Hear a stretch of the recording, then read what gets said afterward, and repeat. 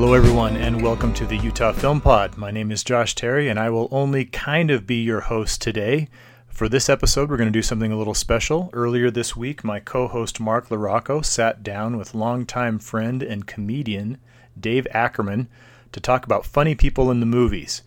So I'm going to pitch things over to them, and they're going to talk about some of their favorite comedians turned actors. And of course, we're going to have Dave share his top 3 movies. So with that, I will pitch it over to Mark. All right, this is Mark LaRocco, and I am here with David Ackerman. David Adam Ackerman. That's right. David Ackerman, my good friend, who I've known since college days when we were Utah State Aggies. Trying to be journalists at that time. Were we, though? No. Yeah. Trying to get easy A's. Chase tail. Yeah, we were both in the journalism program. We are not currently journalists, as it were. No. But we graduated in journalism at Utah State. So, yep. Why don't you tell us a couple things about yourself? Well, as it pertains to film, I actually did journalism because I had a scholarship at Utah State, so it was the responsible thing to go to school where they were paying you to go to school. True. And then there was no film program, so I took.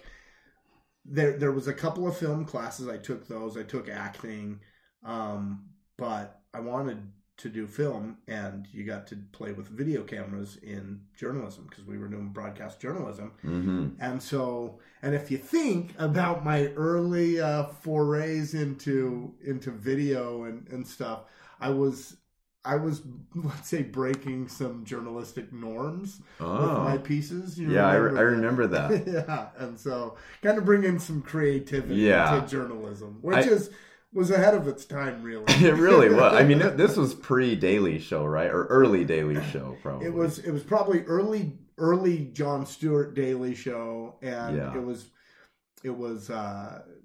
pre Anchorman even. Yeah. It broke while we were there. Pre-Colbert Report. Yeah, for sure. And I remember when Anchorman came out, our journalism professor talked to us about how this is the sacred 5th estate, and how journalism is so important, and no way would she dignify Anchorman and spoofing journalism by going and seeing the movie. And I thought, well, your funeral. I'm going. And but I wanted to make movies, and I did a little YouTube and went to I went to Chicago and did sketch comedy there at the Second City, and kind of did that, and went to LA and did Upright Citizens Brigade, and started doing a lot of video stuff, and that's kind of become my career, as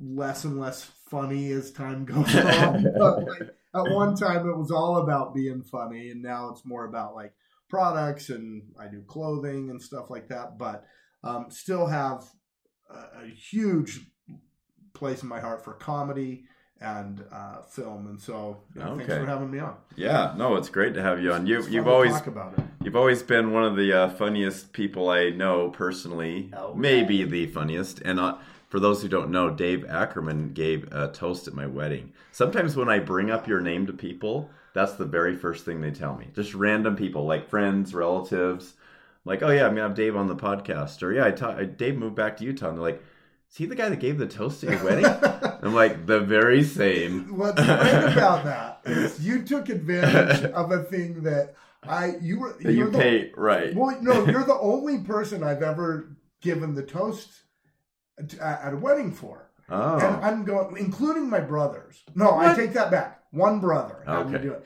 But I have 7 brothers. I'm going, I'm damn funny. This is the only guy that gave me a shot. And I had friends who got married, who I'm like, look, dude, you don't have to coronate me your best man to go, hey, give a toast. Yeah. And you gave me that honor, and I appreciate it. And I feel like I hit it out of the park. Yeah, you did. Yeah, it was more than a triple. I mean, it was a home run. Triple at least. Maybe even a grand slam. Yeah. But no. And you said 7 brothers. 6 brothers. I guess. Okay, so you're a liar. I'm a liar. Okay. There were at least 8 weddings yeah. in my family where I could have given them a speech, and only one asked for that. And apparently, by the way, when I gave his speech, it was basically the same speech I gave everybody. Perfect. And but apparently, it kind of bummed out his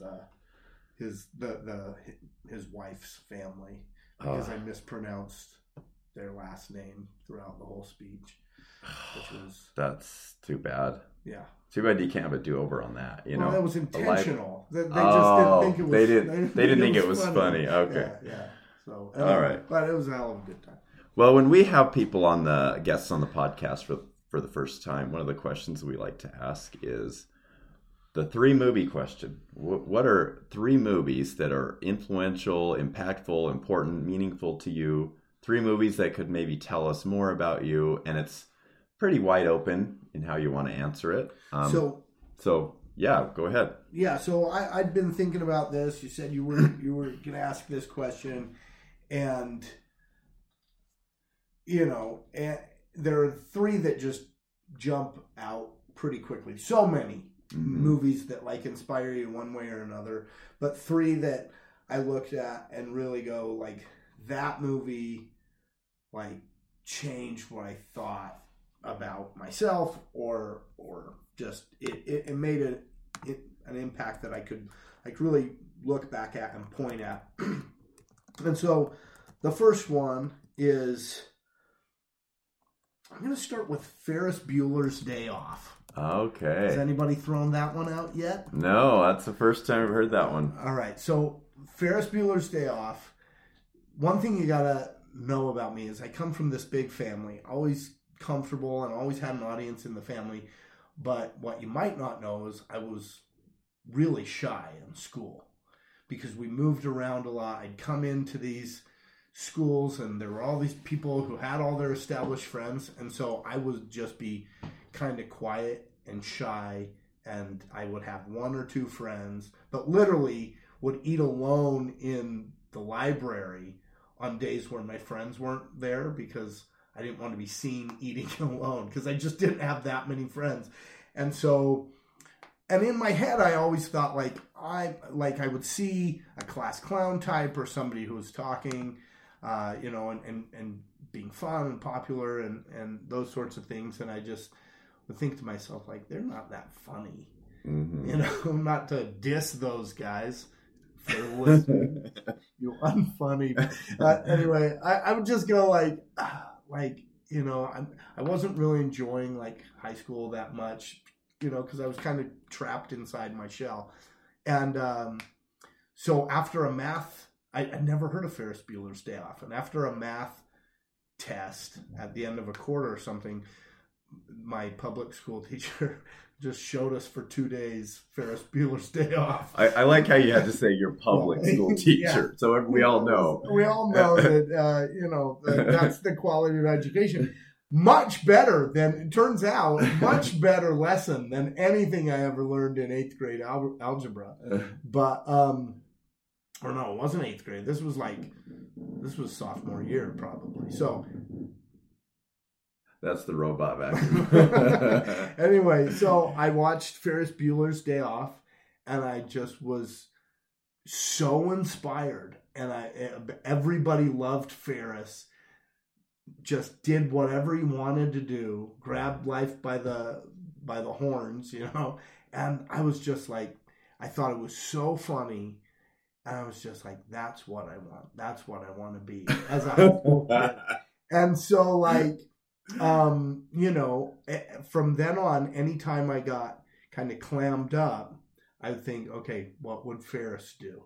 I'm literally motivating myself this way. So you made a WWFD bracelet and wore it everywhere you could. Yeah, everywhere I could. And so it helped me to get out of my shell and pushed me to be more friendly and stuff. And if you know me since high school, anybody would probably be a little bit surprised to know how shy I had been. Yeah. But there are people who knew me in high school and watched the transition and watched me go from this super shy kid then just suddenly like a clown and fun and making a ton of friends and stuff like that, and just kind of changed my my trajectory of life. I don't know what life would have been like if not for Ferris Bueller and my public school math teacher. Wow.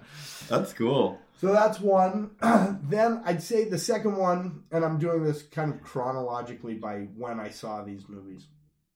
But then Forrest Gump.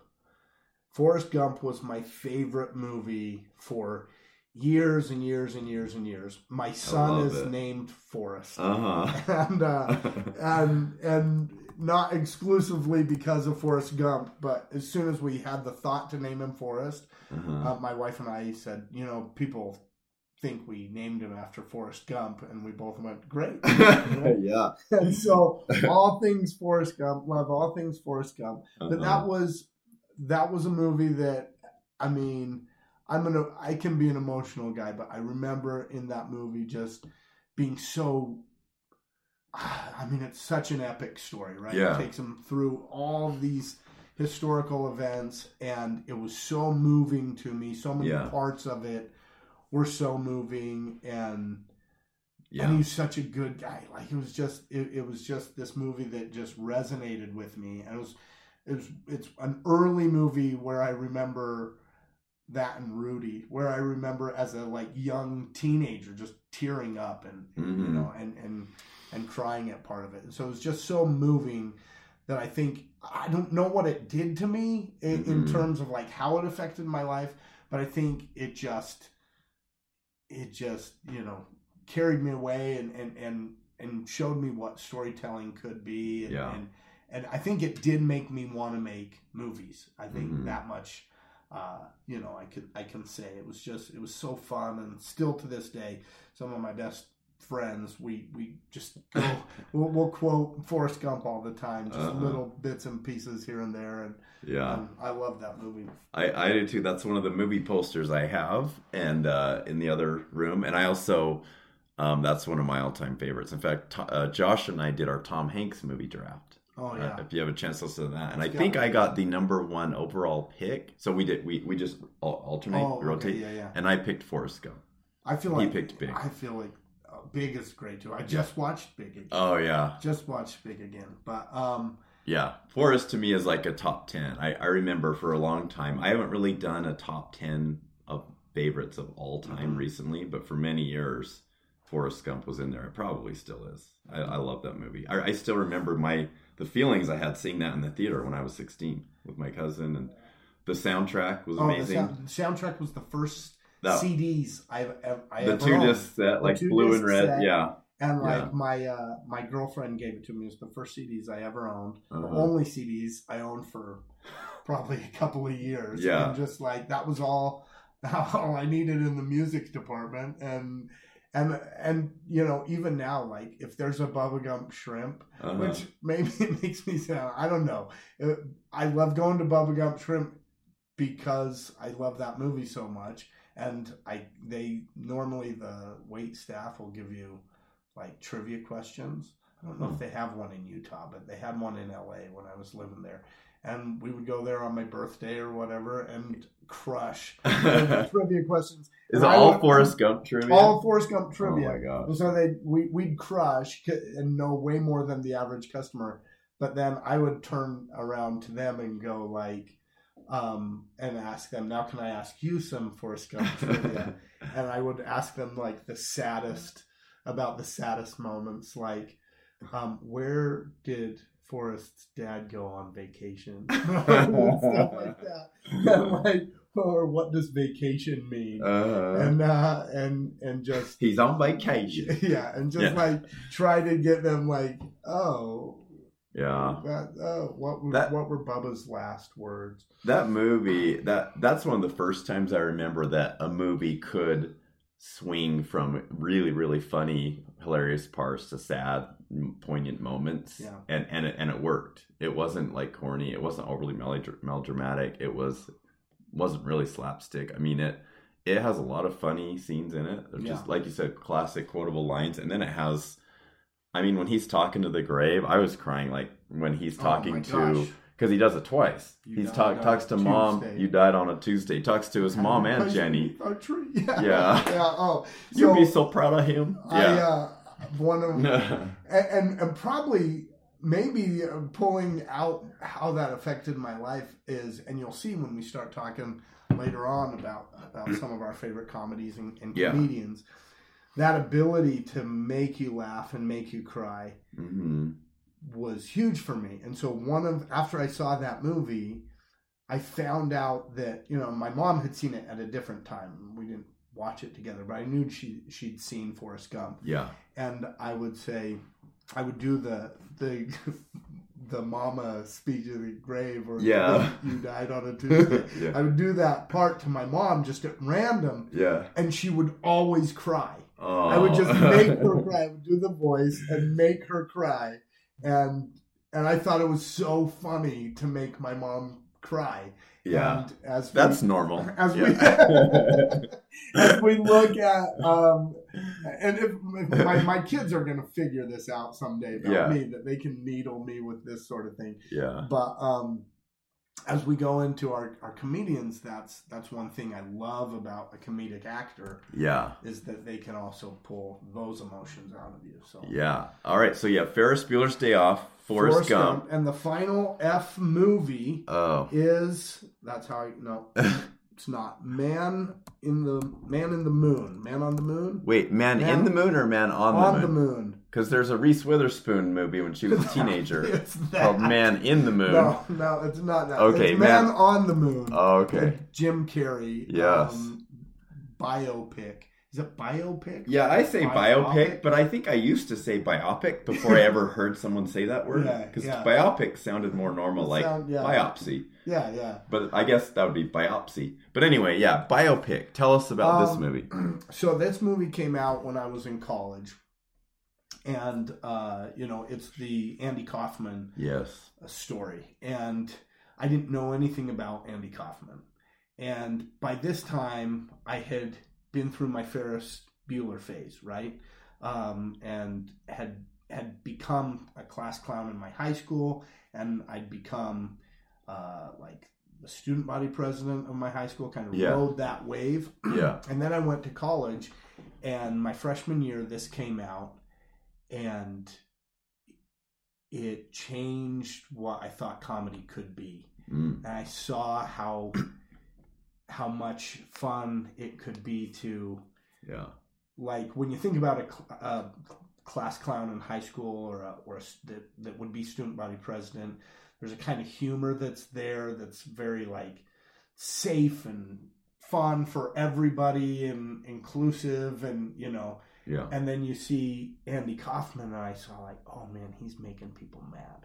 He's trolling people. Uh-huh. He's getting people, he's making people cry. That sort of thing. I'm going oh my gosh. And it just woke me up to this new way of really, of performing for yourself. Right. Doing what you think's funny. And I started doing stand-up comedy in college, especially when I moved to Chicago. I kind of got my stride. And if you ever saw my act while I was doing that, I think Andy Kaufman via Jim Carrey was a huge influence on what I was doing. And you would have these moments in my act of poignancy, or of oh my gosh, is he really gonna go there? And not go there in a blue way or something like that, but just almost bringing people to just being there were a few times where my opening joke was I wouldn't say a word at the mic for, I think the longest I went was 4 or 5 minutes. Really? Nothing. That's daring. And I was headlining, and I've had people come up and say, I was there that night. Really? And they're I've never laughed as hard as when you were saying nothing. Wow. And so and as soon as, and that was my opening, I walked out and I step up to the mic really slowly. Mm-hmm.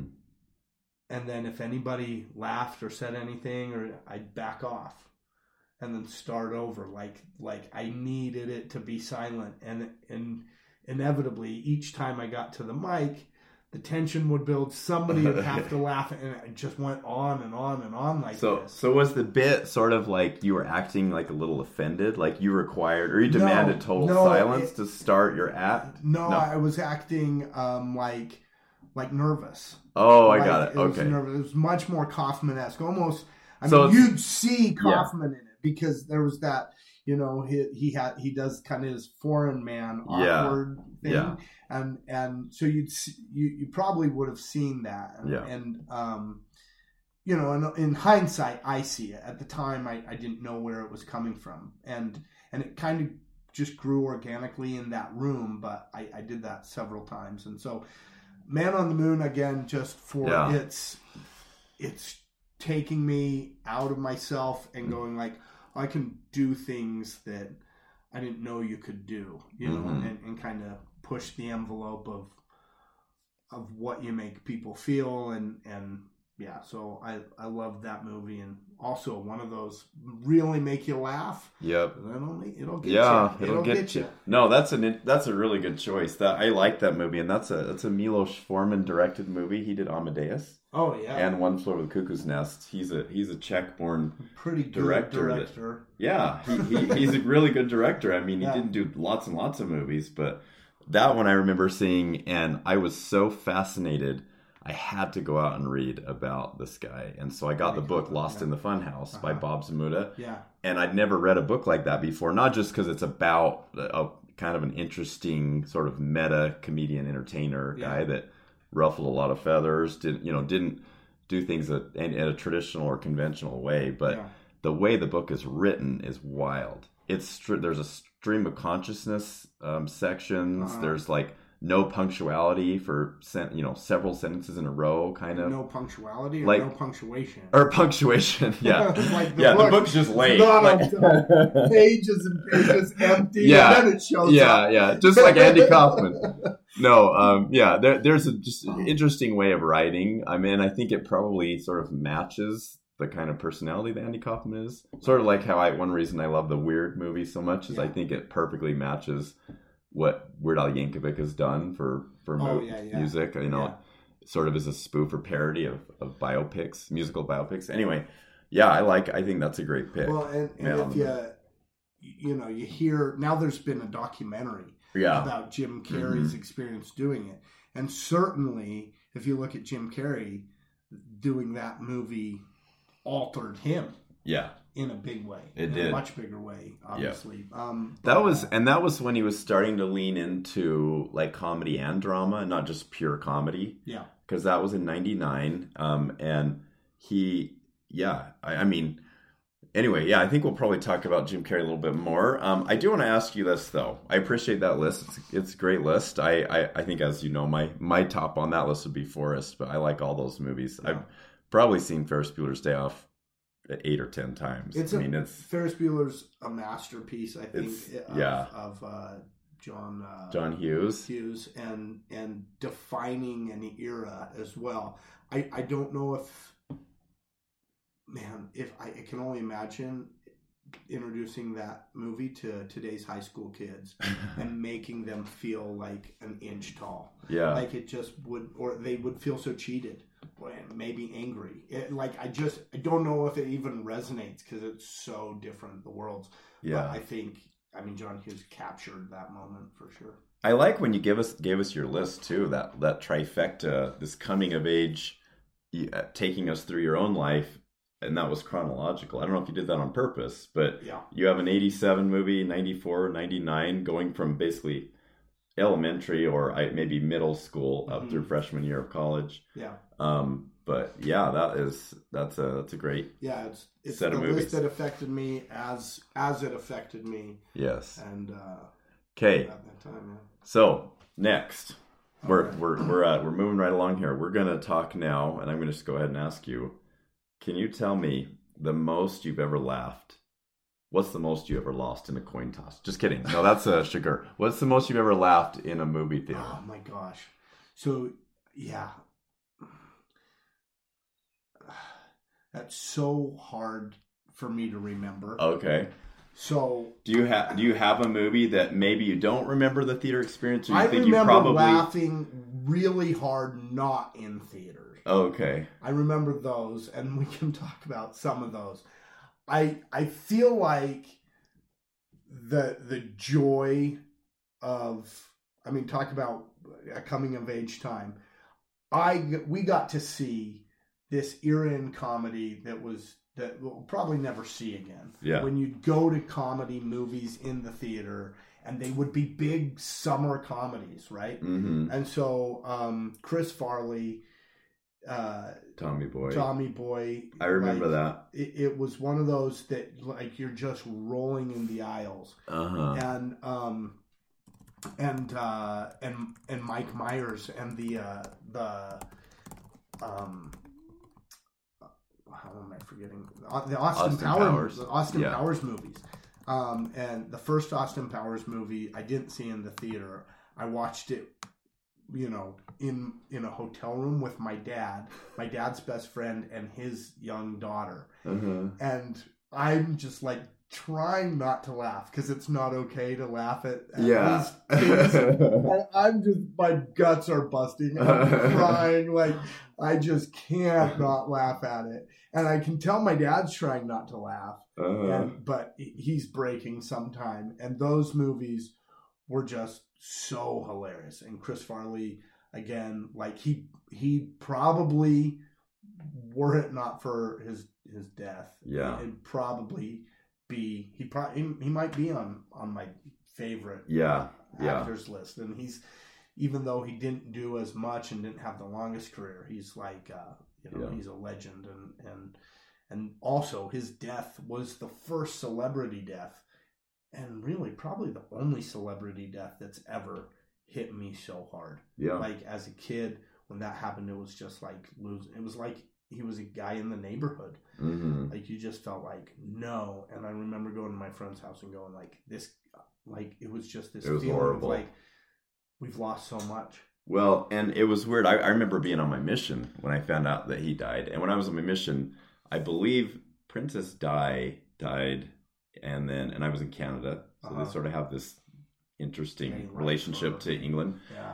and then Chris Farley died, and then about 6 months later or so, Phil Hartman died. Oh, yeah. And both of those, Farley and Hartman, both really hit me because that was like my coming of age of SNL was those, when I was a teenager watching all that 90s crew, early 90s, mid 90s, and they were two of the funniest ever. And so it was that was a hard one. Because he did some really funny movies in just a very short period of time. Yeah. Anyway, I think if I'm remembering those, like just the theater laughing, but more recently, I think The Hangover, Superbad, and Bridesmaids are all again masterworks. Mm-hmm. And The Hangover. I think Superbad preceded The Hangover, and The Hangover was before Bridesmaids. But The Hangover in particular, of all those movies, I've said it before and I'll say it again, they could make the one a year for me. Like, I couldn't get bored of them. And it's the camaraderie of that group that I just love so much. And the format of the show where it's this mystery that they're figuring out as they go, and it's just a mystery movie and they're following all the clues, but it was so funny. Zach Galifianakis was so good in it, and then all the supporting cast and all the little details of what took place during that night. That's one that just like absolutely got me in the theater. Yeah. And then that was probably, then Bridesmaids is again just like Kristen Wiig and Melissa McCarthy's breakout movies. Yeah. They wrote it, didn't they? Kristen Wiig and I think it was the other co-star of that movie. Who else is in that? Rose Byrne. Yeah. But anyway, like that movie, like it made me fall in love with Kristen Wiig. I think she's an all-time great comedian. Mm-hmm. And Annie Mumolo. I could have told you. No, it's Oh yeah, she's in Barb and Star, I think. Yeah. Annie and Kristen Wiig were Barb and Star. Yeah. Anyway, just absolutely hilarious and yeah. and made me laugh out loud so many times all through that movie. So yeah, for me, it's interesting. I look at my picks because I have pretty clear, specific memories of the most I've ever laughed in the theater, and one of them is a very unusual choice. It's a movie called Rat Race that I don't even know if I've seen it since then. Yeah, but it just hit me. My wife loves that movie. Oh, it hit me just in the exact right spot. And there's a few scenes in it that are just so silly. John Lovitz as Hitler. Yeah. I mean, there's a scene where he is, they're driving Hitler's car basically, and they crash into an area where there's a bunch of World War II vets, and he gets burned on his face a little bit, and it looks like he has a Hitler mustache. Yeah. And he kind of hurt, so he speaks in gibberish, which sounds like German. He immediately goes up to the mic and starts waving his arms around, yelling in what sounds like German. And I remember there's a World War II vet that's holding a gun, like pointed at him, you know. And I mean, it was just one of those scenes that it built like second by second. It just got funnier and funnier and funnier to where I was just laughing so hard I probably missed a couple jokes. Yeah, yeah. So I don't even know if the whole movie was funny, but that scene just killed me, and that was hilarious. Mr. Bean, what's his name? Rowan Atkinson is in it. Yeah. Had a lot of people in it. It was sort of it's a mad world type of movie with a lot of huge ensemble cast, where they're in a race, they're in a competition. I feel like there's not enough silliness. Like as I thought about what movies and actors I wanted to talk about, I lean hard into that silliness thing as well, and I wish we could have more of it. Yeah. Well, another one that is an experience that was just hilarious, and it has its cringy, awkward moments, but it mostly made me laugh. And it was Meet the Parents, which came out the year before Rat Race. I remember seeing that, and I would have been about the right age because I think I was like 22ish when I saw it, 22, 23, and again, just how Ben Stiller, he is so. I think one thing I love about it is he's sort of this put upon, sad sack, but heart in the right place guy, and just desperately trying to please his hope to be fiance's parents. Always a low status, and everything just goes wrong for him. You know, like every little thing that could go wrong does. And then he obviously makes it worse. He compounds the errors by throws a great fit. Doing stupid things. Stiller throws a great fit. Right. It's great to see him break. Finally. Yeah, it is. And it's funny too because you like how his girlfriend, played by Terry Polo, starts like taking the family side against him. And you can kind of see, like, if you were part of their family, you'd be like, what's this guy's problem? I mean, he's doing all this stupid stuff. He's lying and he keeps ruining things about the other sister's wedding. And then trying to make things better and only making things worse. And that's a great show. The other thing I love about that show is I had never seen, at least up to that point, De Niro that funny. He was always a scary gangster guy. He had done Analyze This and that. Yeah. I hadn't seen those movies, and he plays he's just hilarious. I mean, he's terrifying if you were in Ben Stiller's shoes, right? Or Gaylord Fawker's shoes. Just such a good foil for that. Yeah, he is. And he's done that a lot in his later career. I mean, probably alternated comedies with dramas, So I that was hilarious. That was just laughing the whole time, kind of a movie.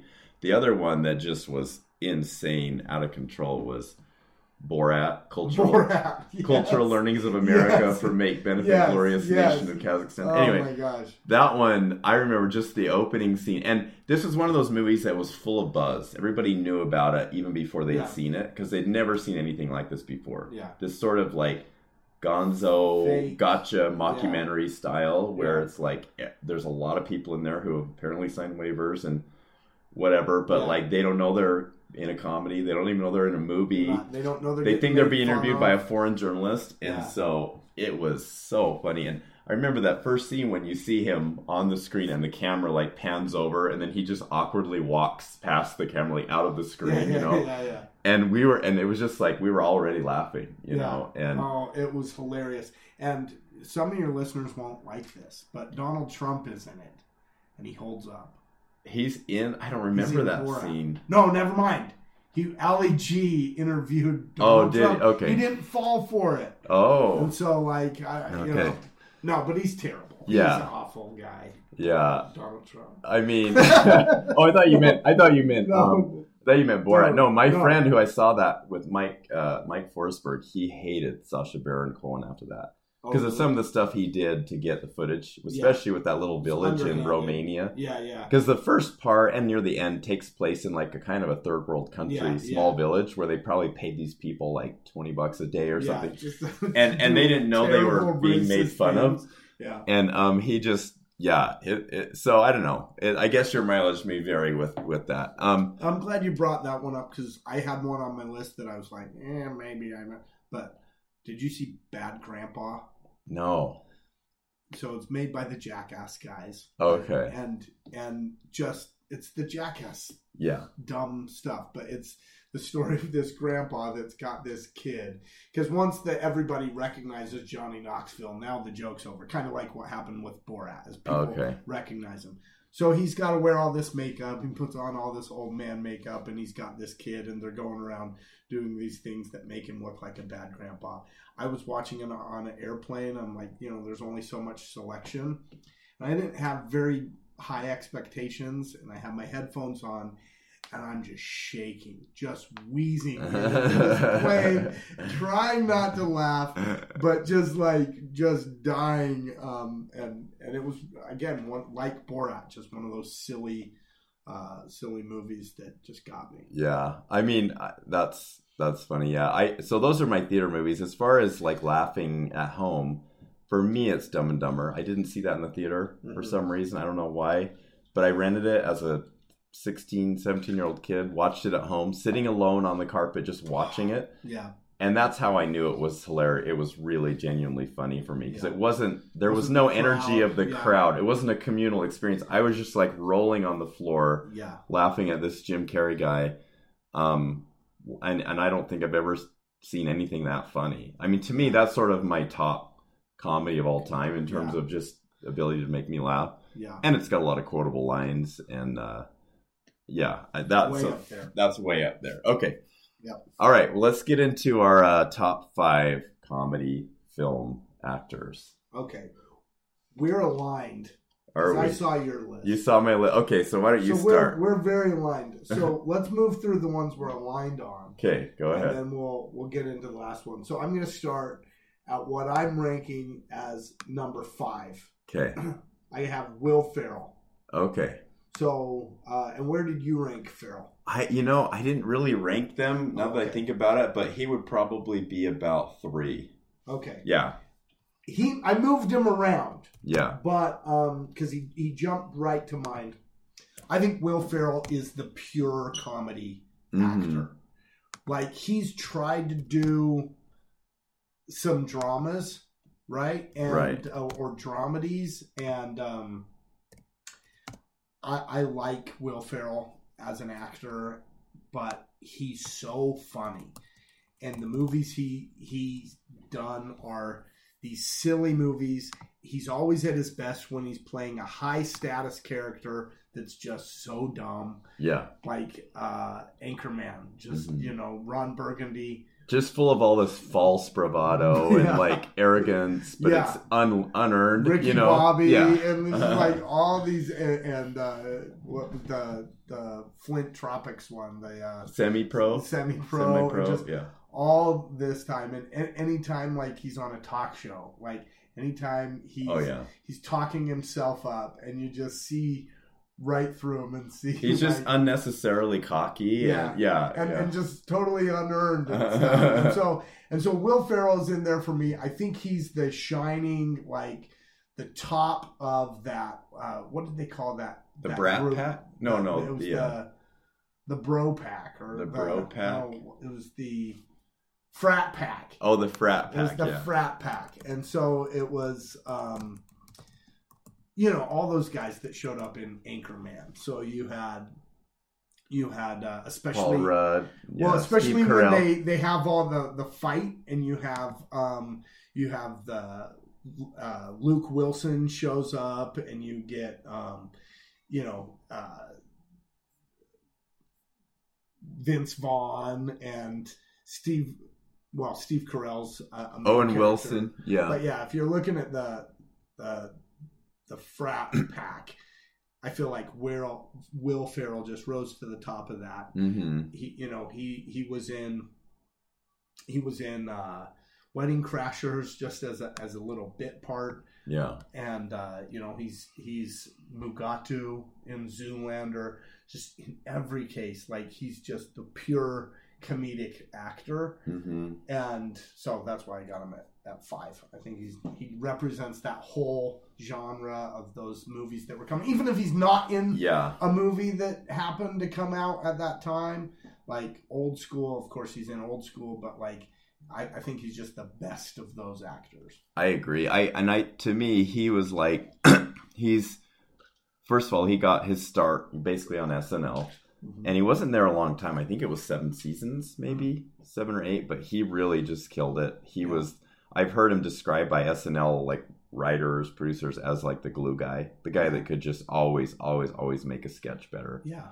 And, play just about anybody, but mostly it was dumb characters and but he could play either sort of the straight man in a sketch or be like the goofy, crazy, outlandish guy. Well, and so lovable. Like, you just want to like, like I think about Harold Frick in Stranger Than Fiction.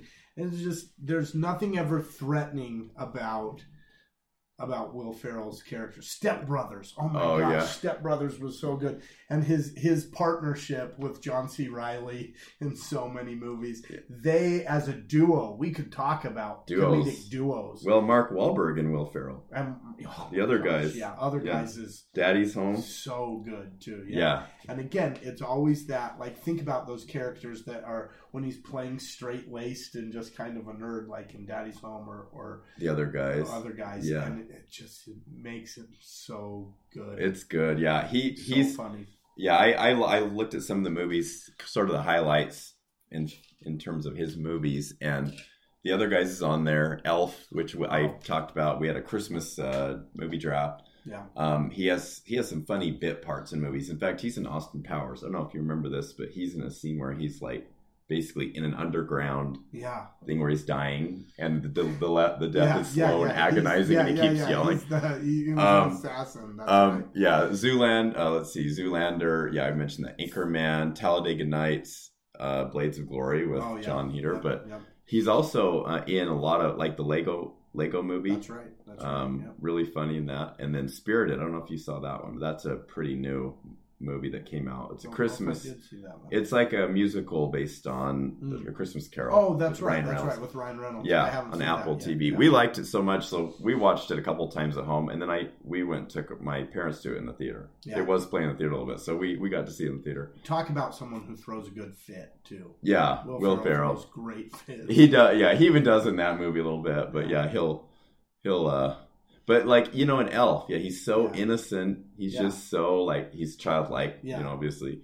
But he's such a big guy, and he does physical comedy so well. Using the size and like the way he throws fits, and just like, so many good moments. Like I say, I think like as a pure comedic actor, I don't know if you can do much better. Yeah. So who else you got?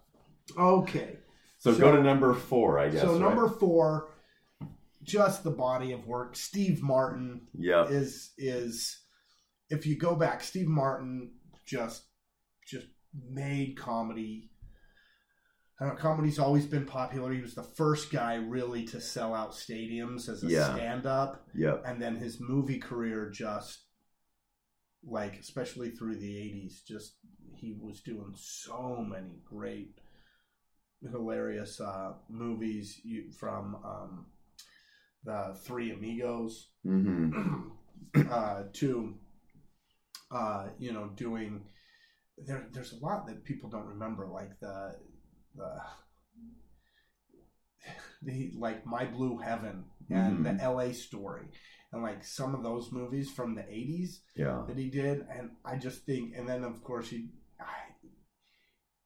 he's just done so much. Yeah. And maybe I'm mixing a little bit of his influence on the stand-up world in there too, but I just think he's one of the greats. Have you read Born Standing Up? Yes, I have. Oh, yeah. great book, huh? The best book on stand-up ever. It's so good, and it's just full of great jokes too. But I love when he describes how, because he was sort of Kaufman-esque too. Like sometimes he would just take a whole audience of people outside and go get burgers or something. Yeah. They'd follow him out anywhere. And then he talked about how it almost became too big. He couldn't do quite the act he wanted to in a stadium with 20,000 people or whatever, you know. Yeah. But he really kind of revolutionized stand-up by making it super lucrative in that way. And of course, he's got the SNL thing. He started doing magic, I think, at Disneyland when he was a teenager. Knott's Berry Farm. Was it Knott's Berry Farm? Knott's Berry Farm, yeah. And he, but yeah, his movies. So I have him too, by the way. So I'll talk more about him. I have him at number 2. And I think people. I mean, it's hard to say this because I mean, I've heard him described as a genius many times, but like people might underrate. Yeah, people might underrate him as a comedy actor because he does so many other things. He's an author. I don't know if you've read Shop Girl. Banjo player, songwriter. He's in TV now. I mean, he's in the Only Murders in the Building, which is a great. And he is a way to see another great comedy duo. Him and Martin Short. Have teamed up in the past, and he's done awesome. Think about you remember Dirty Rotten Scoundrels was probably the first movie I remember seeing him in. And thinking he was so funny as Rupert the Monkey Boy. Okay, I haven't seen that one. You've never seen that? I know. I need to see that. That's crazy. I know. Yeah. Oh my gosh. I've seen like The Jerk. That was kind of his first. That was his breakout role. I forgot about The Jerk. Born as a poor young black child. I was born a poor black child. Yeah.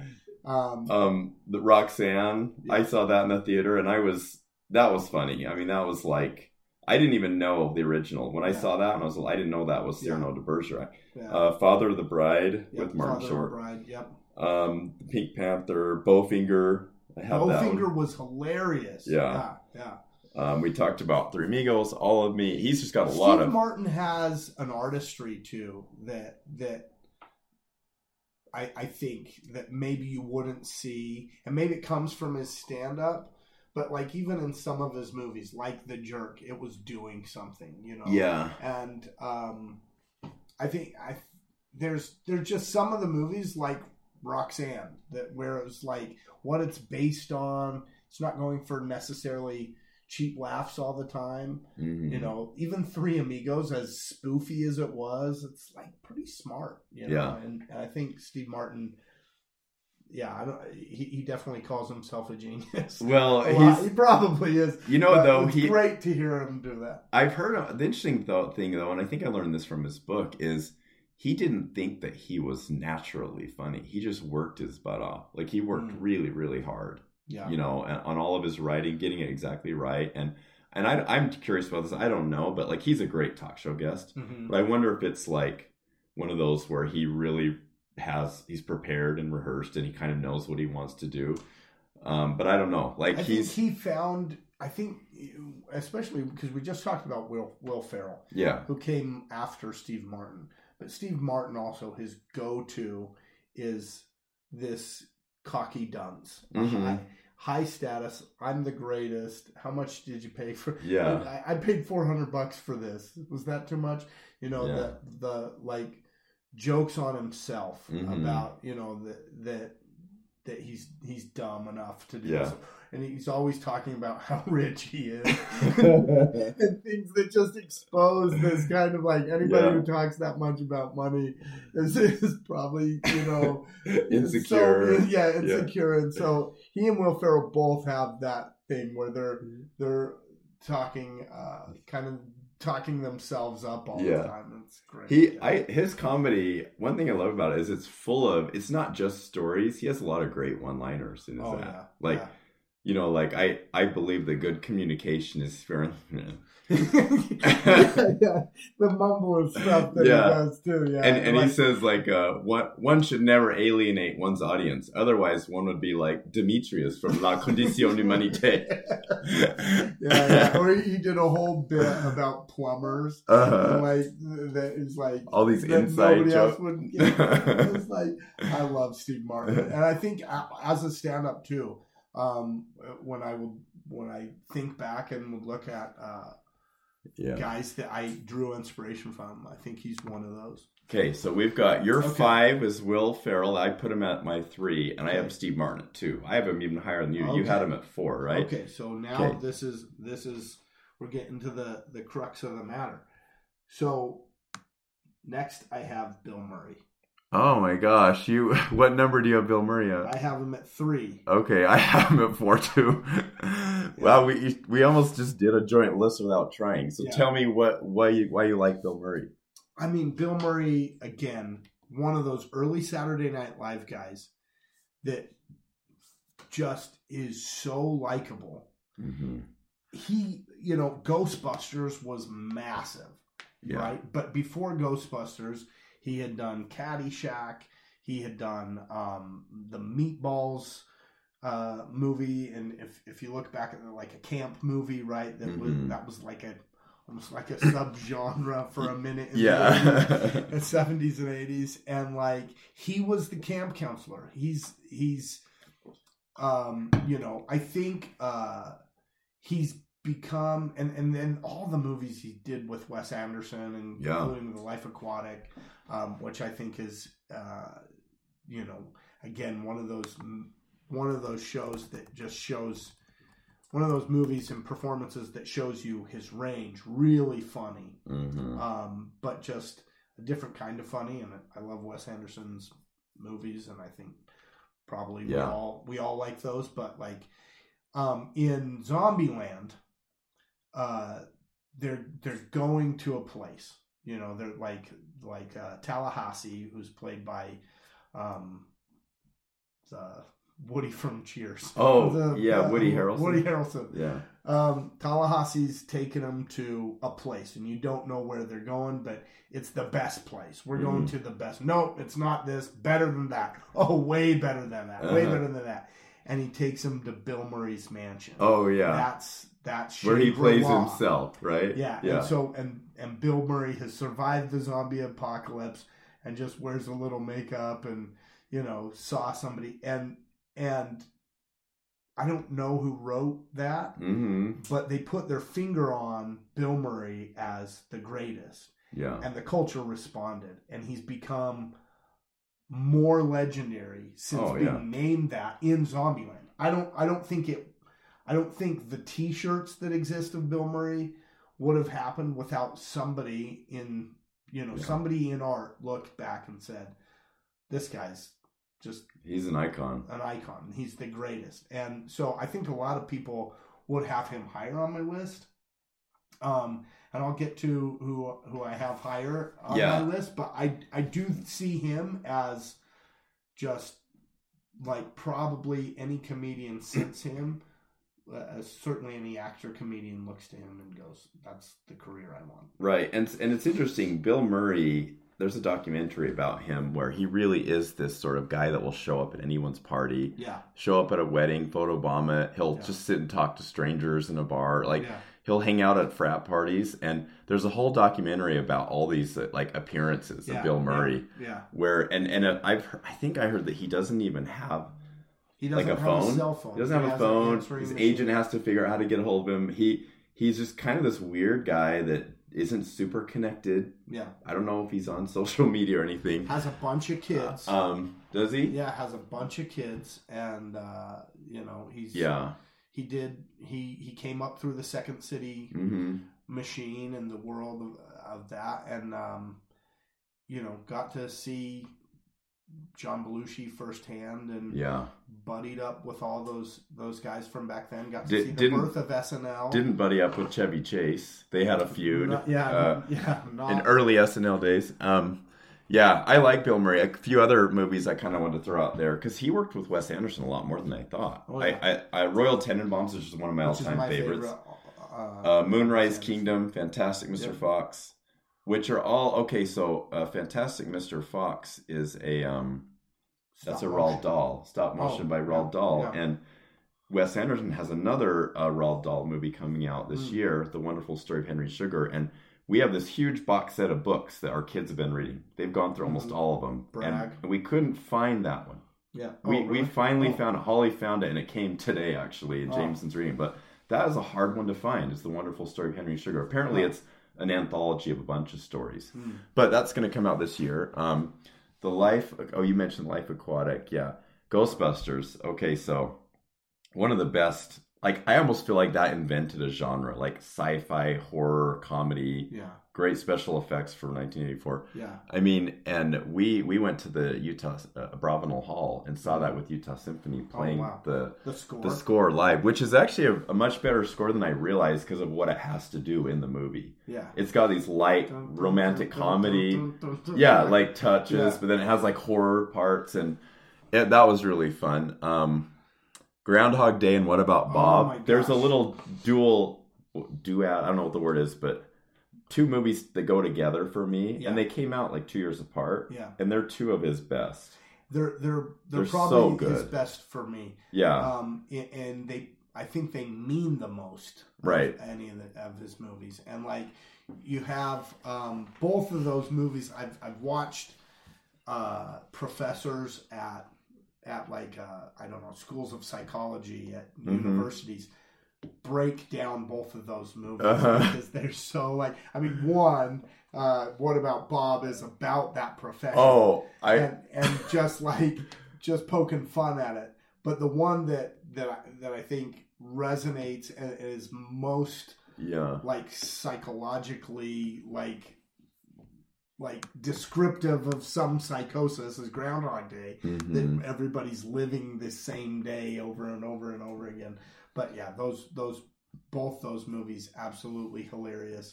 I've spoofed I'm sailing. Oh, yeah. Motorcycle world. Tied somebody up to a motorcycle. I'm riding. And my kids, I think that was the first Bill Murray movie that they saw. And, you know, they still ask, what about Bob? Oh, Where's Bob? Where's That's Bob?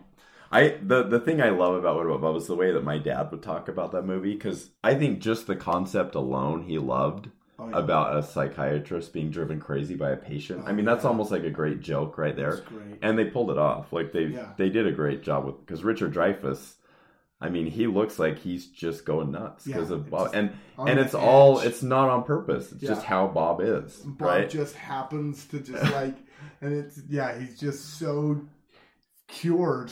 Yeah. He's so cured. And it drives Richard Dreyfuss nuts. It's so good. Dr. Marvin. Dr. Leo Marvin. He just walks off the bus and starts yelling. And Dr. Marvin looks over at him like all confused. Like, what's he doing here? Oh my god. Like Winnipesaukee or whatever. I'm on vacation.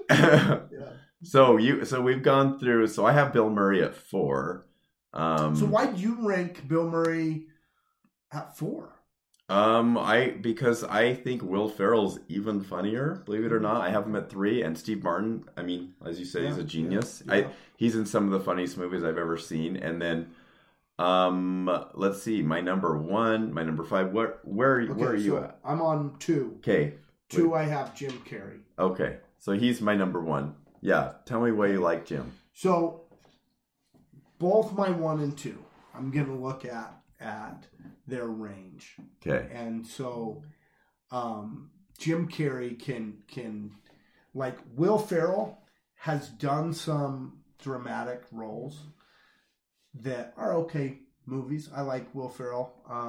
Again, Bill Murray has done some dramedy, and he's done some drama that are good. Mm-hmm. But Jim Carrey, when he does a dramatic role, hits just as hard as he hits when he does a comedic role. And so there's something, again, going back to all the way back to Forrest Gump. For me, having that, being able to have some bittersweet in that, you know. Now, when we get to my number 1, I think he's the GOAT at this, and that's why I have him as my number one. But Jim Carrey just so funny. Yeah. In, Ace Ventura, he breaks out, and even in Living Color, right? We were all, homie, don't play that on the playground, and then Ace Ventura comes out, and really, I mean, the Jim Carrey, Chris Farley moment, those were the two guys who had it at that time.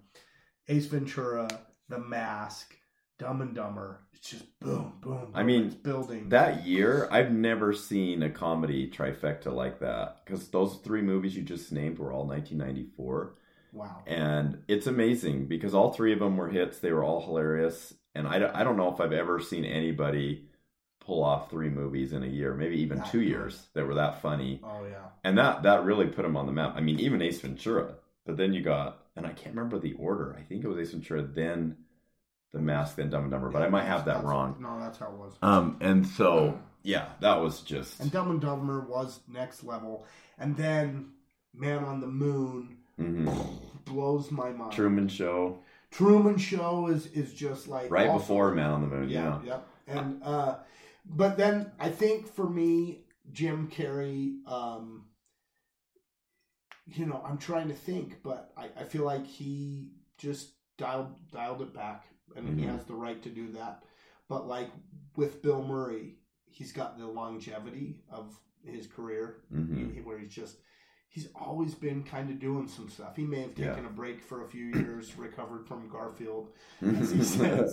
But he's had at least a renaissance, if not just been always prolific. Yeah. I think Jim Carrey has plenty of time to do that if he wants, but I'm trying to think. Well, he maybe retired. I'm wrong. Yeah. So he retired. He announced that he retired. Yeah, he said. Was that recently? That was about 6 or 8 months ago, a year ago. He said he retired.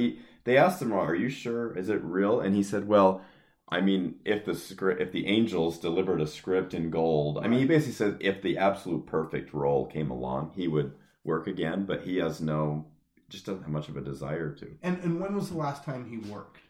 What was the last thing you saw? I don't know. It was probably Sonic Batman? 2. Sonic 2. Sonic 2, yes. And Kidding. He did a series on Showtime called Kidding. Yeah. I didn't see that. But he, it's interesting because I agree with you. By the way, I have Jim Carrey at number one. Right. He's my number one, even though he really had a big old heyday. He had really, for me, about a 10 to 11 year period where it was just everything was gold and it was almost all funny stuff. Yeah.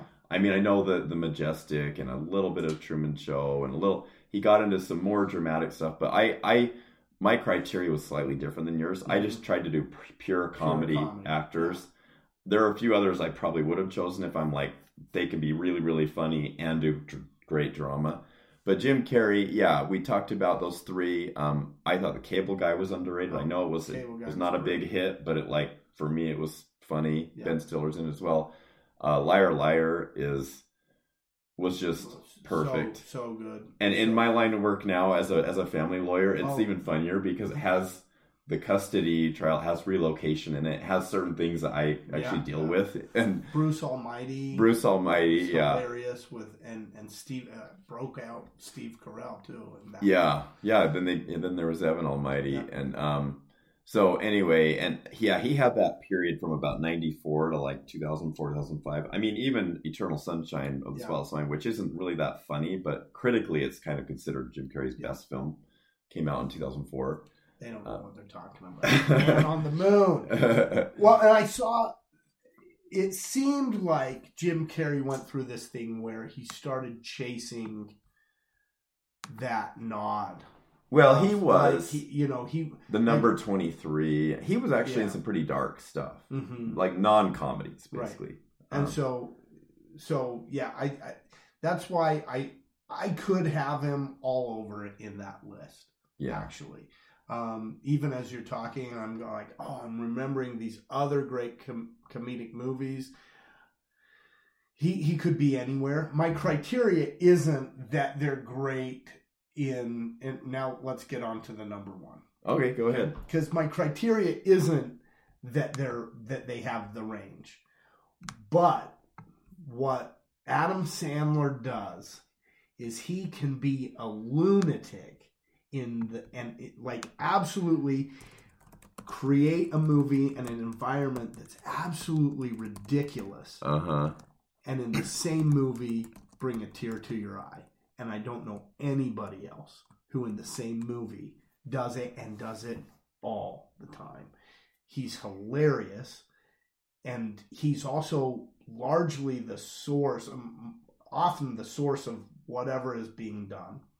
Like he's the writer or he's producing it, and then and it'll be so funny, and then it'll make you cry, and you're going, what happened here? Did you cry in Happy Gilmore or Billy Madison? Both of them. Okay, so, and those to me, and some people rank Adam Sandler, they're not going to give him the credit. This is why I think he's underrated. This is why I think he's the GOAT. Okay. Look at Bill Murray's early, like look at Caddyshack, Stripes, and Happy Gilmore, or even the Bill Murray character who he plays in Caddyshack. Yeah. It's a lot like Adam Sandler, and it's this goofiness, and you see in Adam Sandler, like whether it's you got Happy Gilmore, Little Nicky, and Waterboy, and these ridiculous Bobby Boucher, these ridiculous pure comedies that happen, but then you have like Mr. Deeds and Big Daddy. And like, let's start with Big Daddy. Okay. Yeah. So Big Daddy he's this ne'er-do-well, like lazy, smart guy, but he's not doing very much. And a kid gets dropped off at his door. It's his roommate's biological son that he didn't know about, and the roommate's in another country. And he's going to use this kid to try to better his love life and show his girlfriend that he's got something going for him. Like he's dad material or something? Like he's dad material. Oh, okay. And then, he falls in love with this kid, and spoiler alert, he can't keep him. And and Adam Sandler just has the ability to, like, you could have told me that yesterday! Like, he can be yelling and being ridiculous, and the people in this world with him are absolutely lunatics. Yeah. But then, like, you believe him when he's tore up about losing this kid. Yeah. Or, like, then, like, Mr. Deeds, so dumb. Like, he's breaking through ice with his frozen foot and, like, his frostbite foot. Just an absolute ridiculous world. But he's got this love story going on with Winona Ryder, and it's a good love story. And then you got Wedding Singer, and it's just forgot about Wedding Singer. World. It's John Lovett's in Wedding Singer doing the whole like he's losing his mind. Kill me, please. It's so funny, and then you just absolutely feel when he sings the "I want to make you smile." Yeah, whenever you're sad, and people play that at their weddings. Like they that became a song that like. Yeah. People would serenade their girlfriend with, and like, just like you believe him. And then I could go on 50 First Dates too, where he like falls in love with Drew Barrymore for the billionth time. But then in that movie, they just relive the day over and over again. And it's this totally, all the surrounding characters are crazy. He's crazy. She can't remember anything. It's a ridiculous scenario. But like, you buy the love. I don't know how he does it. I don't know. I mean, am I wrong? Can you think of an Adam Sandler movie that's made you cry? Well, I can't. I mean, are you a crier in movies? I do. Right? I mean, I was crying once just trying to tell Holly about a movie I saw the night before called Manchester by the Sea. Oh yeah. That's hilarious. By the way. It was tears of joy. Is one of those. It gets you on both ends. I'm trying to think. Like, I guess. I mean, I wanted to bring up like a dad, like top 3 dad cries. Oh yeah, movies, which would be good. Of like just little movies you remember crying in, where you're like in America. That could be one. Yeah, that would be a good list sometime. I think In America would be on my list. But no, I have Adam Sandler as an honorable mention. He's done a lot of great stuff. I hadn't really I guess I didn't see the range that you saw, but it's interesting because for a long time he made commercially successful movies that just all the teenagers were quoting him. Yeah, when in the 90s, and it was like when we talked about Happy Gilmore, Billy Madison, all those movies, and like critically he was just lambasted. Yeah, like Roger Ebert famously always been did not like him, and then. Well, let me back up a little bit. Paul Thomas Anderson, who did like Boogie Nights, Magnolia, The Master, those kind of movies, he saw the Denise, do you remember the Denise show sketch from SNL? Yeah. And he said he saw something in there that was deeper than just a comedy, just like surface level comedy. It was like real pathos. It was like, this guy's hurt, and he's filled with rage too. Because a lot of his movies, it's rage, his sort of, this man-child persona where he's not even trying to contain his rage sometime. And he gets really angry over sometimes things maybe you shouldn't get that angry about. But like he decided to take that character and make it a drama. And so it's sort of the Adam Sandler persona, but in a dramatic kind of love story called Punch Drunk Love. Yeah. And that was a new side of Adam Sandler. Now he's still stuck with mostly comedies, But did you see Uncut Gems? I haven't seen that one yet. No, I've heard that one's good. Gosh. I've heard it's very anxiety inducing. No, it's like, when you're riding a roller coaster and you're going up. Yeah. And you get to the top, but you haven't dropped yet, but that's about to happen. Yeah. 2 hours of that is I saw A Good Time, but also by the Safdie brothers, and it felt like that. And it felt so like good. I do need to see Uncut Gems, and also Hustle. I don't know if you saw that one. That came out last year. I liked that. But Uncut Gems is, to me, it's a comedy. It's a drama, but like it's a comedic character for sure. Yeah. And nobody else could have, I don't think, pulled off that character. And I lived in LA and I worked in the garment district, which is next to the jewelry district. And I saw these players, that are in Uncut Gems, and it's such an accurate portrayal of that world. Oh, okay. That was also crazy about it. Yeah. And then but again, and I know that critically a lot of people crap on Sandler. One of the things they say about Sandler is, well, he hasn't made a good movie in a while.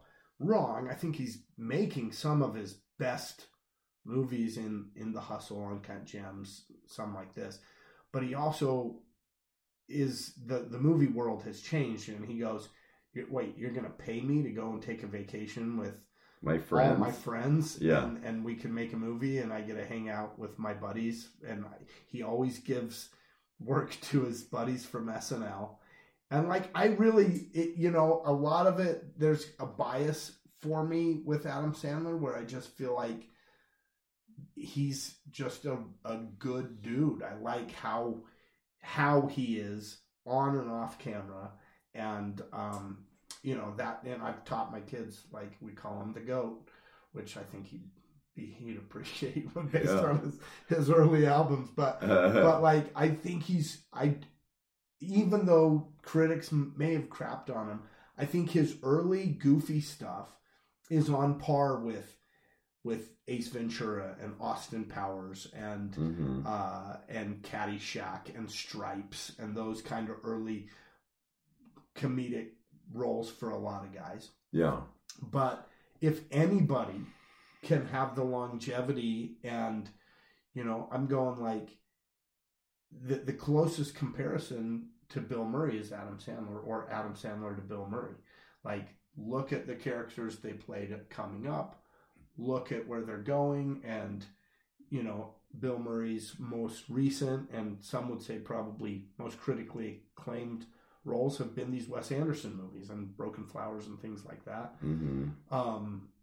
I think Adam Sandler is going to continue to put out these popcorn comedies that it's weird to see him doing Hubie Halloween. The ridiculous it's weird to see somebody in his pushing 60, or pushing however old he is. He's in his 50s probably, right? Yeah. And so, or the ridiculous 6, and it's he's doing that kind of a comedy at this age. It'd be like seeing Bill Murray resurrect the Caddyshack character. It'd be wacko to see that. But I think Adam Sandler understands, like, some of these movies are just for fun, and I don't think people take that into account. I don't think you can just go, well, I thought Hubie Halloween was goofy or whatever, and it's just corny. Yeah. And it's like, okay, fair enough. He's getting paid millions of dollars by Netflix to put out movies. He doesn't need to make every movie a gem anymore. But then he is putting out these, not to use the word gem too much, but gems, like Uncut Gems and Hustle. And the fact that he is, as opposed to, some of the other guys on the list, he's the auteur of his body of work. I think he's behind more of it. So, yeah, I think he is. He's a creator, and he is like a producer, and he is. I mean, I think, didn't he sign like a Netflix deal of like a movie a year for like 6 or 8 years or something? Yeah, huge deal. Netflix deal. Yeah. So it was interesting. My 1 through 4 was fairly easy for me, and just to kind of recap, I have Jim Carrey at number 1, Steve Martin at 2, and then I have Will Ferrell at 3 and Bill Murray at 4. And it does. I mean, the order doesn't matter a lot. Although for me, I think Jim Carrey is like, he just is he's my guy. He's my favorite. And not only just funny, but an amazing impressionist, and even an amazing he's the only guy I've ever seen that can actually do face impressions. Yeah. If you've ever seen him when he does like I was watching Clint Eastwood, last night with my wife. Jack Nicholson, James Dean. He does the guy from he does Bill Dern, or he does the guy from like The Burbs, Oh yeah, Bruce Dern. Bruce Dern. Yeah, he does it. Yeah, with his lips. It's amazing. And it's like you barely know Bruce Dern, but he nails him. Yeah. And somehow, and it's James Dean is just. Well, he does Andy Kaufman perfectly. Oh yeah. And he does Andy Kaufman doing Elvis, and he does. Henry Fonda from On Golden Pond. Oh yeah. He does Jimmy Stewart. I mean, somehow he's hilarious. His face. Yeah, just becomes those guys. It's and you're like, weird. Wow. Yeah. But anyway, I ended up just going with Ben Stiller as my number 5. It's not a one I have a strong feeling about, but I think Happy Gilmore helped.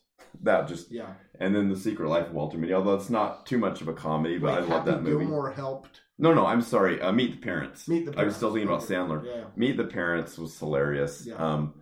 Zoolander, Tropic Thunder, Dodgeball. One of those for me, yeah. That White Goodman in Dodgeball.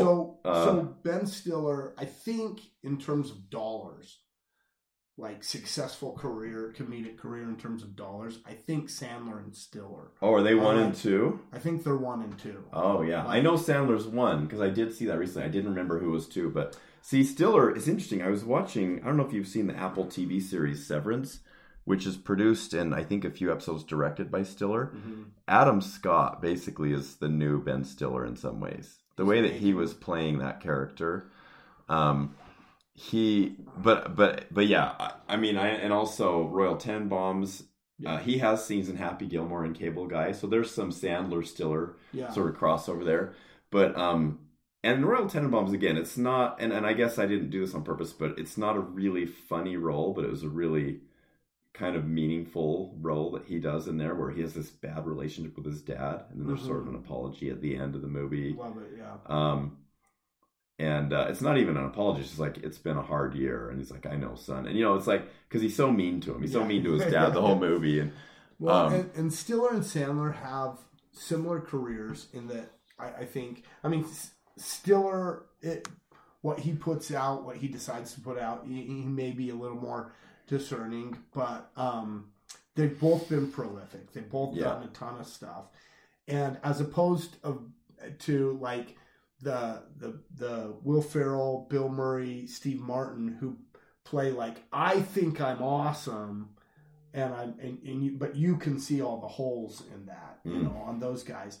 I think Sandler and Stiller feel more like everyman that the world's always kind of crapping on.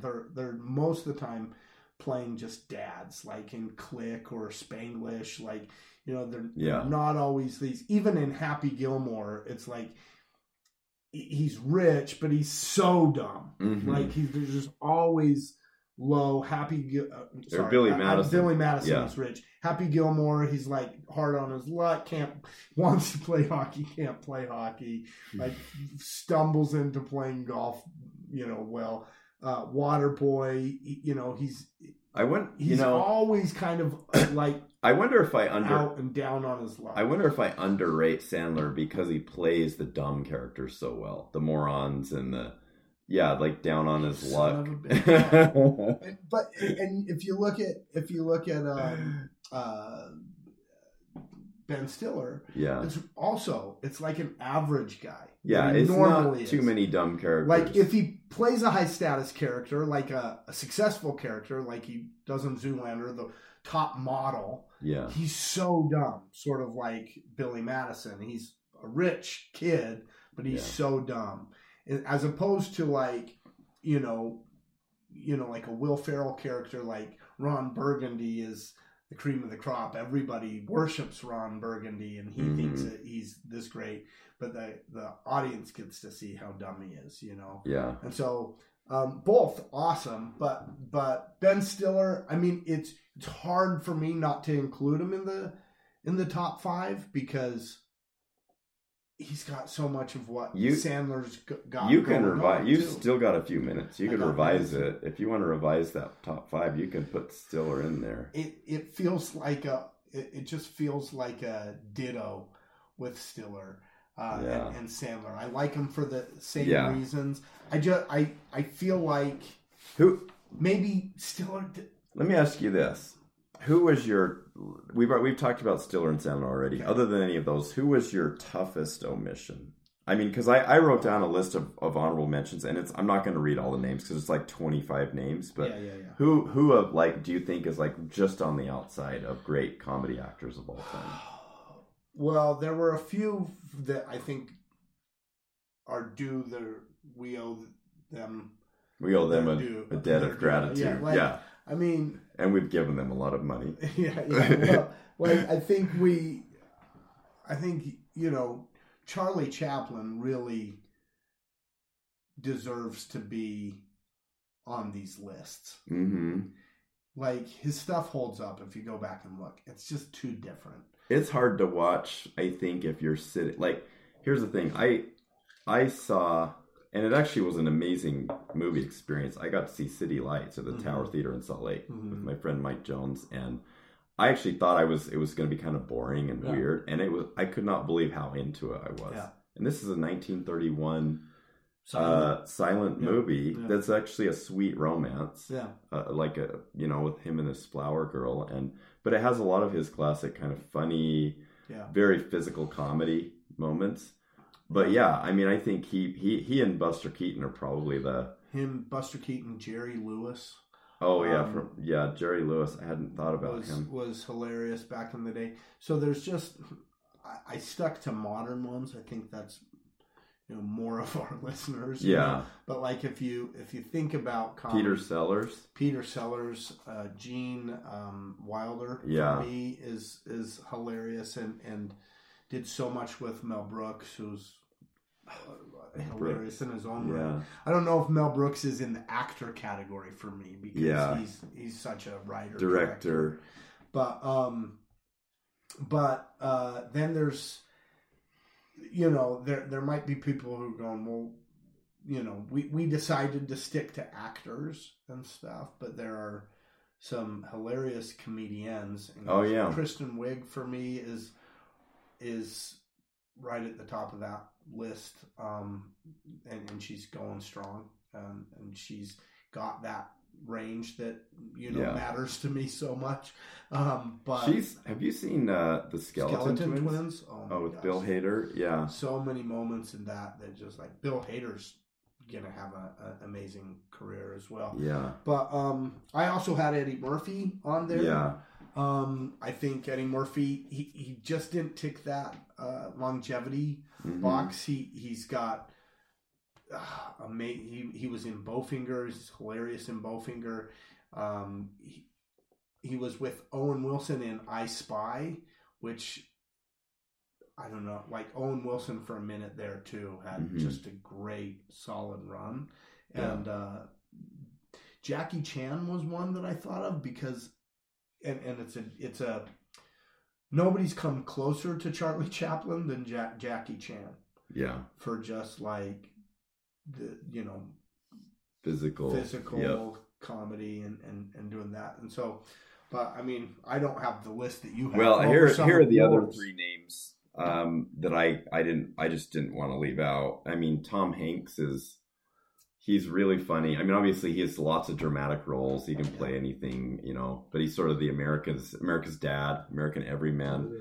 Mike Myers. I mean, really the Austin Powers and the Shrek movies, they're great. And he just hasn't done a ton. He doesn't have a huge body of work, but I remember just laughing like crazy at So I Married an Axe Murderer. Yeah, Martin Short, kind of. Oh, sure. He's been in a lot of those and Chevy Chase. I mean, I'm thinking, I guess, of Three Amigos mainly, but the vacation movies and I mean, Martin Short. It's funny. I think growing up, I didn't find him as funny, and now he's as funny as Steve Martin. When I see them together, he's just as funny as Steve Martin. It's great when they're doing that thing. Robin Williams. Yeah, I was going to mention him. He was almost in my top 5. It's just when I looked at his body of work, there were so many dramatic roles. Yeah, and that's why that I just left him off. He's a really funny actor. Yeah, but he's a Juilliard guy.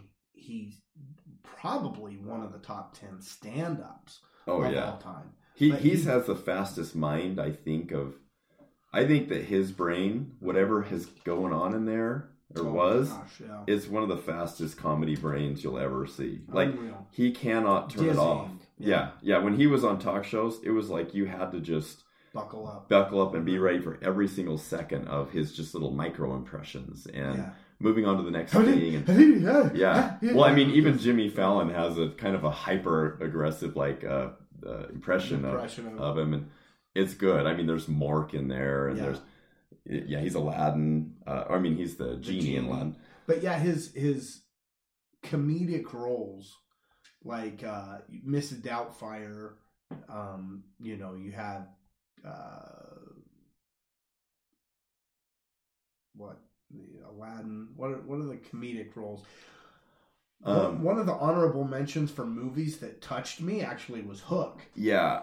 Hook was, I mean, it's funny, it's one of the lower tier Spielbergs for me, but yeah, he was fine in that. But like Birdcage, Jumanji, Good Morning Vietnam, he was in Popeye. I mean, it was funny, when I looked at his list, I actually expected to see more comedy roles, and there were almost as many dramas in there.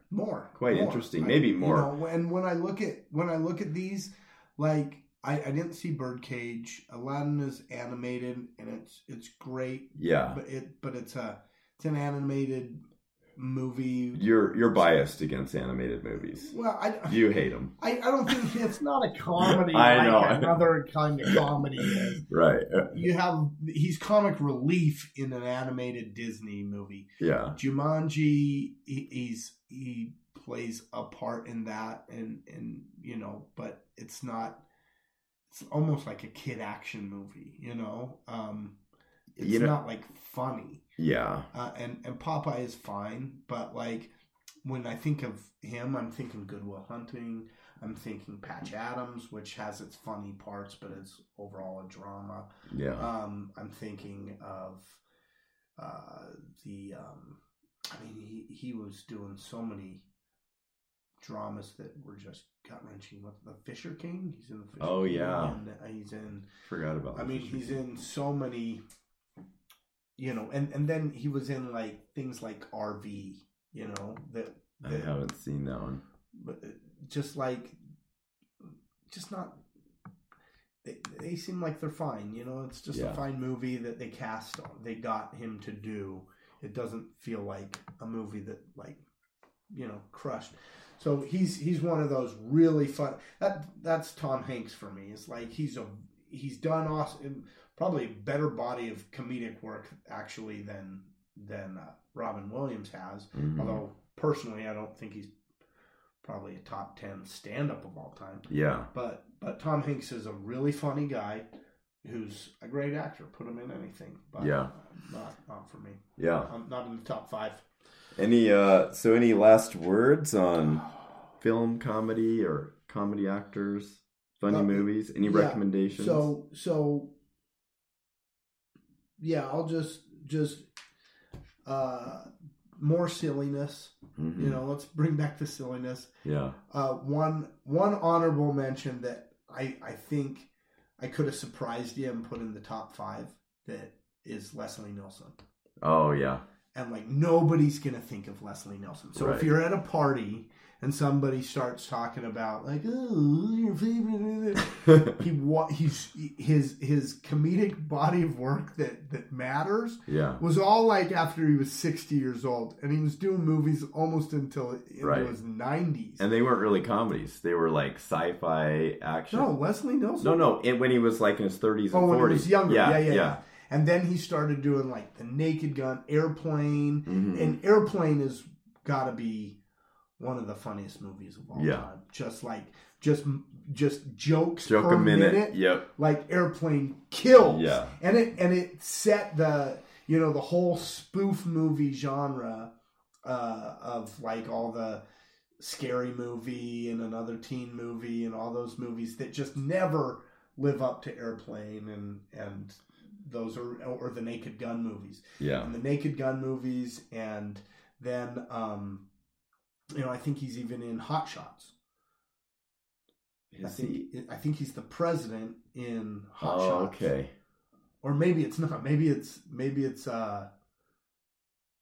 the other old guy from Airplane. Oh, Bridges. Bridges. Beau yeah. Bridges. I think it might be Beau Bridges or Lloyd Bridges. Lloyd Bridges. Yeah. But in any case, Airplane, that kind of movie, if I'm down and I need a laugh, I'll watch a Naked Gun, or I'll watch a Hot Shots, or a Top Secret with you remember Top Secret with Val Kilmer. Yeah.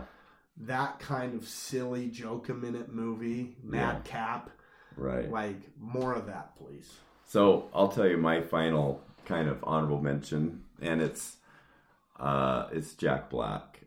He was so good in, Nacho Libre, but I think for me, one of the most perfect sort of marriages of actor and role is School of Rock. And that was he was born to play Dewey Finn in School of Rock, and I got to go see the Hale Center Theater production of it a couple years ago, and it was great. Play.